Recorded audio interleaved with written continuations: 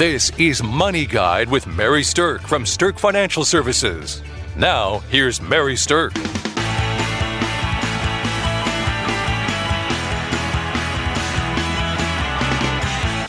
Welcome to Money Guide with Mary Stirk, and the name of today's show is Bridal Bucks. We're going to talk about money and marriage. And with me today is Kelsey Banky. Welcome, Kelsey. Thanks, Mary. Kelsey is a certified financial planner with us at Stirk Financial. And I asked Kelsey specifically to do this show with me, being as she is the one of all of us who has been most recently actually gone through a wedding herself. That's been a number of years, but it's still the most recent wedding. Yep. How long have you been married now, Kelsey? Oh, almost 7 years. 7 years. Mm-hmm. All right. So here's what we're going to talk about today. We're going to talk about marriage and money. We're going to talk about merging money or not merging it when you marry. We're going to talk about planning for that remarriage. So like if it's a second marriage, how that changes things with the money game. And how it changes it if they have children. That's a whole different kind of consideration. We're going to talk about that thing called a prenup. Sometimes that's necessary, sometimes it's not. And we're also going to talk about some good communication techniques for, being able to talk with your spouse about money when you are getting married. All right. So here's the thing, is that one of the biggest fights that people have when they're married is about money. Yeah, I don't remember the statistic, but you see it all the time. Absolutely. One of the things people are going to fight about most likely is going to have something to do with their finances. Right. And the reason for that is that you both grow up with different backgrounds and attitudes and philosophies surrounding money. And the chances of you finding a mate that mirrors your views about money exactly are very, very slim.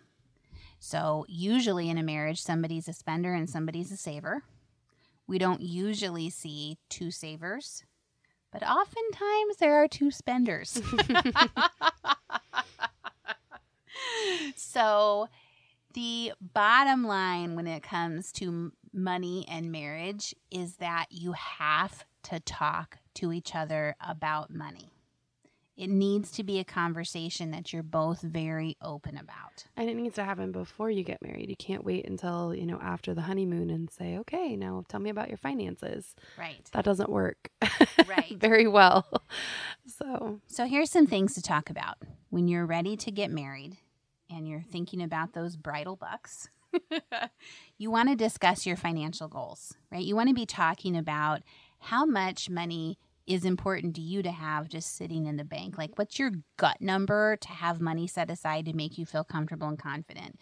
Because if your gut check number on having emergency money set aside is like 10,000 and somebody else's is 1,000, then you're going to have a pretty big difference in terms of comfort level with having money available.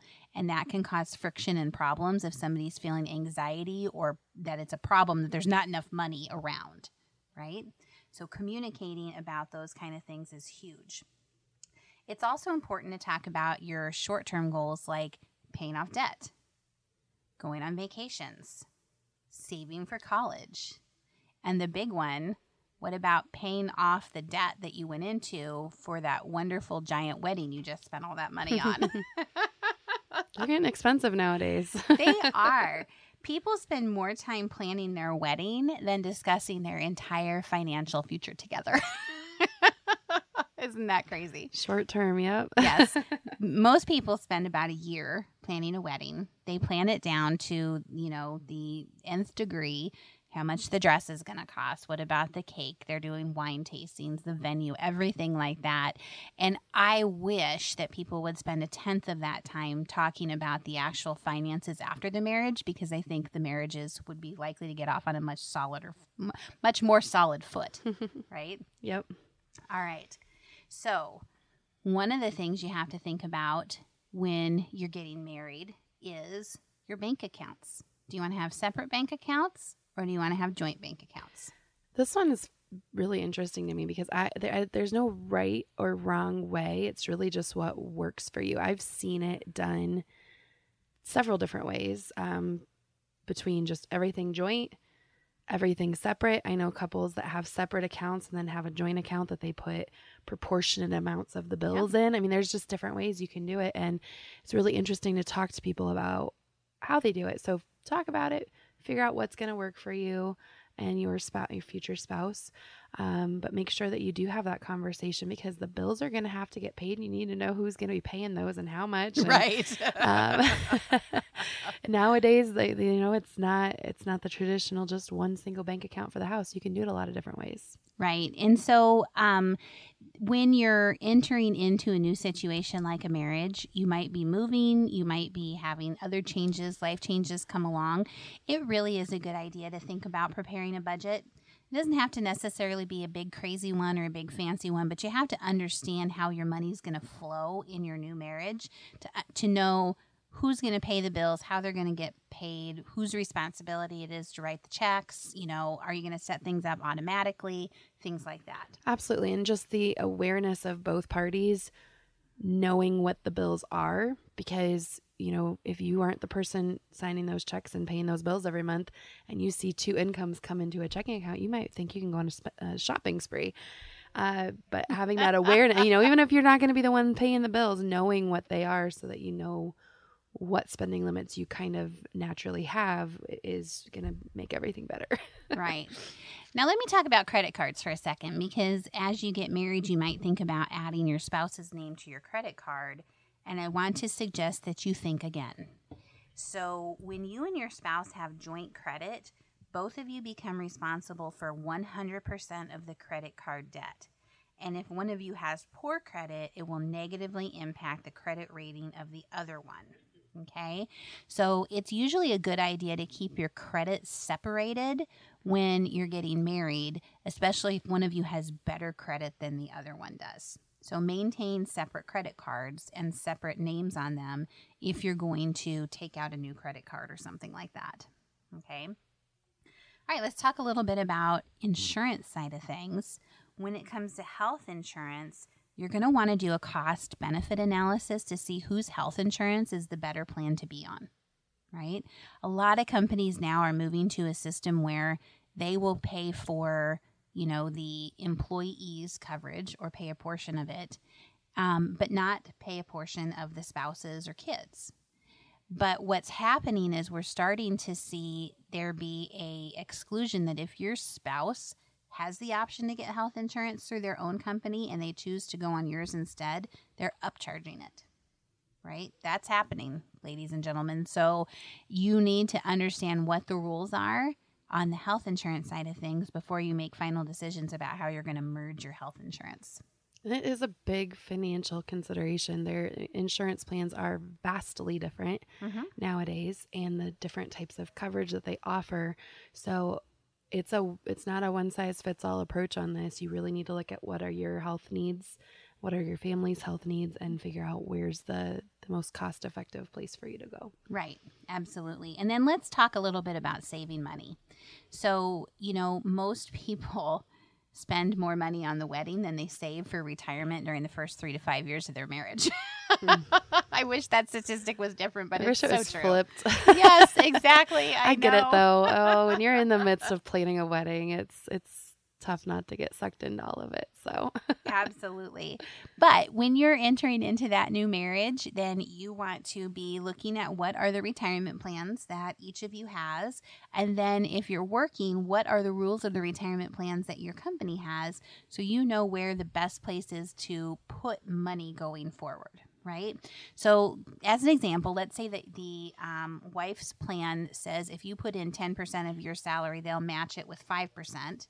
And then the husband plan says if you put in 3%, we'll match it with 3%. Right? Well, instead of each of you putting in, 5, 6, 7%, you're going to want to max out the matches. Even if it means that one of the spouses is putting a higher amount in to max out the match than the other one is, you're still going to want to set it up that way to max it out, because ultimately at the end of the day, the money is saved for your family and you're going to both be utilizing it later in life, right? So max out those matches and understand your employer-sponsored retirement plans, how they work. Okay, let's talk a little bit about remarriage. So I have been married twice, and I have been divorced twice. I might not be very good at this whole marriage thing. I am 100% sure I'm only going to do this one more time. If that. But there are some crazy things that you have to think about when it comes to remarriage. And so one of the biggest things that you have to be concerned about is what is going to come from the past that can haunt the future financial situation in your marriage. All right. By the time somebody gets remarried, they frequently have children. They almost always have some kind of baggage, that is from their past that's going to come into things financially. And a lot of times that takes the form of debt or bad credit. Okay. So I know it's not a sexy, fun, great thing to talk about in terms of, hey, honey, let's get married. And by the way, what's your credit score? But that, let me tell you, is a really, really important conversation to have with someone, especially if you're entering into a marriage that's not your first one, or when you're not, just right coming out of college. Okay.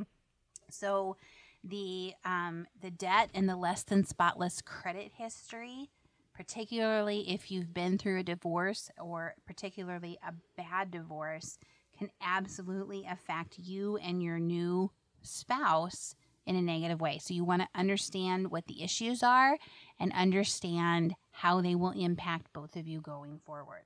Congratulations to Mary Stirk and the team at Stirk Financial for earning a spot on 2 Forbes lists for 6 years running, including 2023 Forbes Best in State Wealth Advisors and 2023 Forbes Top Women Wealth Advisors Best in State, #1 in South Dakota. Welcome back to Money Guide with Mary Stirk, and today we're talking about Bridal Bucks. We're talking about the whole idea of finances connected to marriage. So we talked about communication. We talked about ways to merge money when you're getting married, and now we're talking about the remarriage factors and what to be thinking about with that.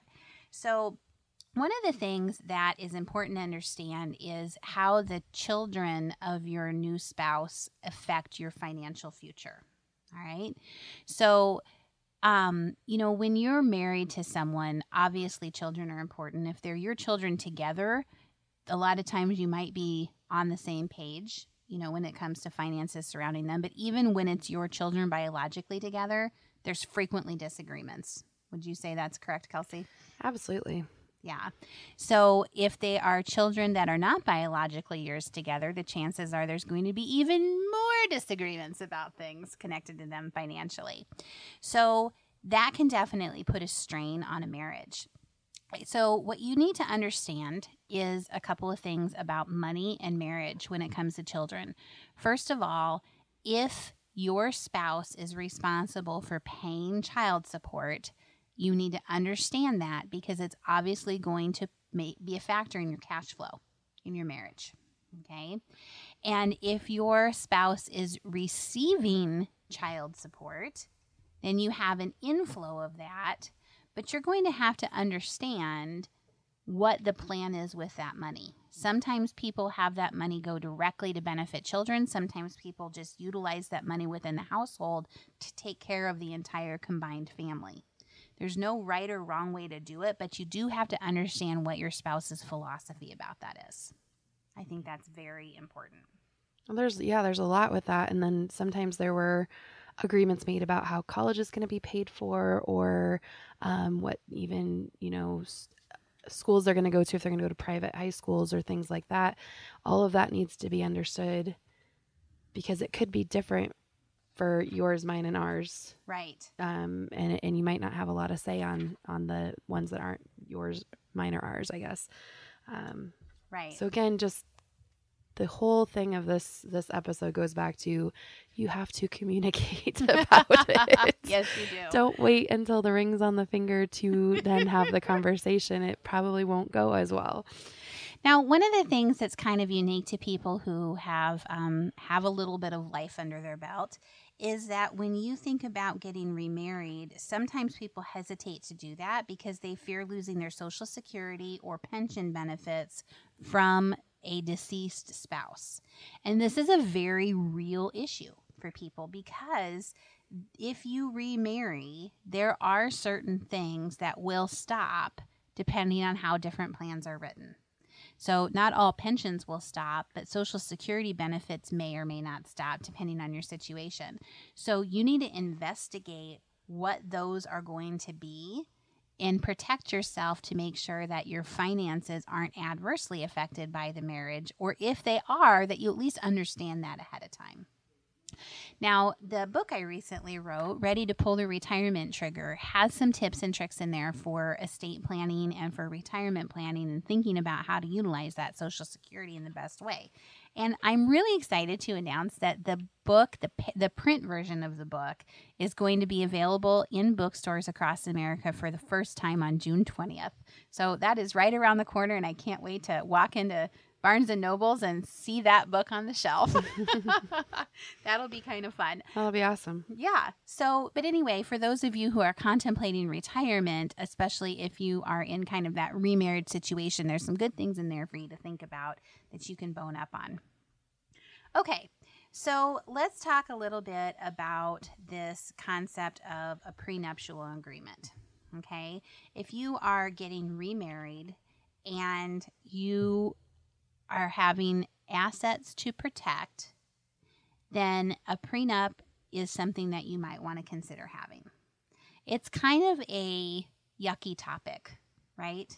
It's not super fun to talk about. And I think Hollywood's done a good job of giving it this really horrible feeling when you hear that word. So it doesn't necessarily mean that or have to be that way.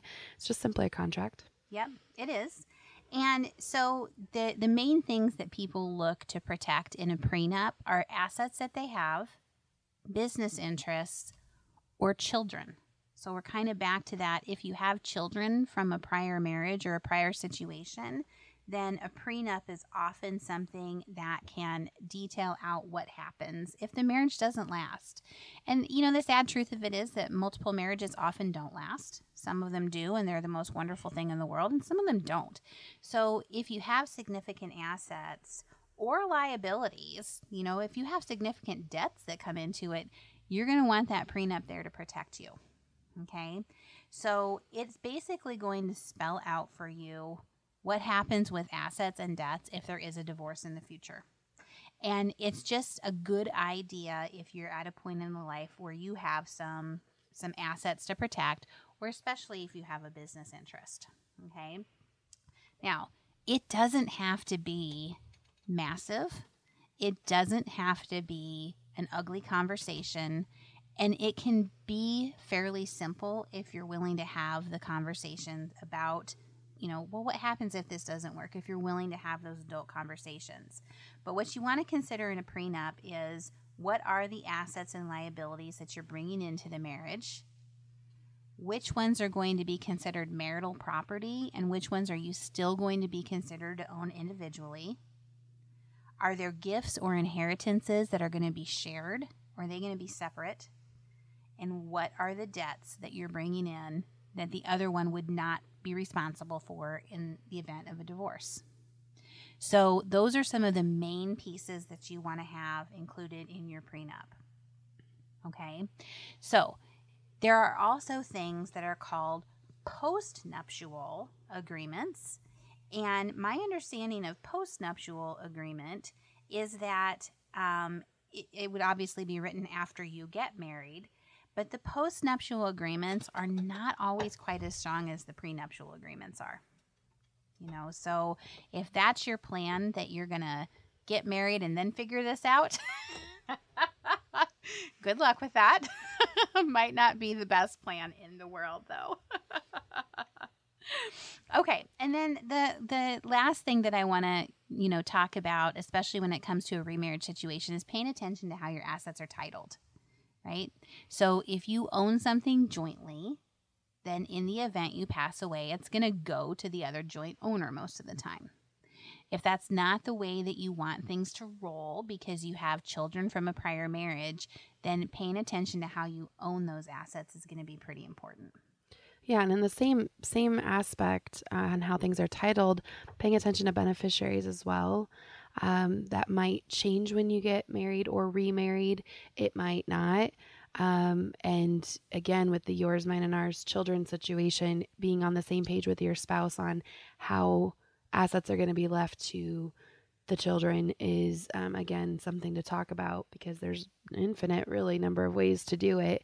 And you just want to make sure you're doing it in a way that aligns with what you've discussed. Absolutely. And here's what people don't always realize is that beneficiary designations on an accounts, they trump your will.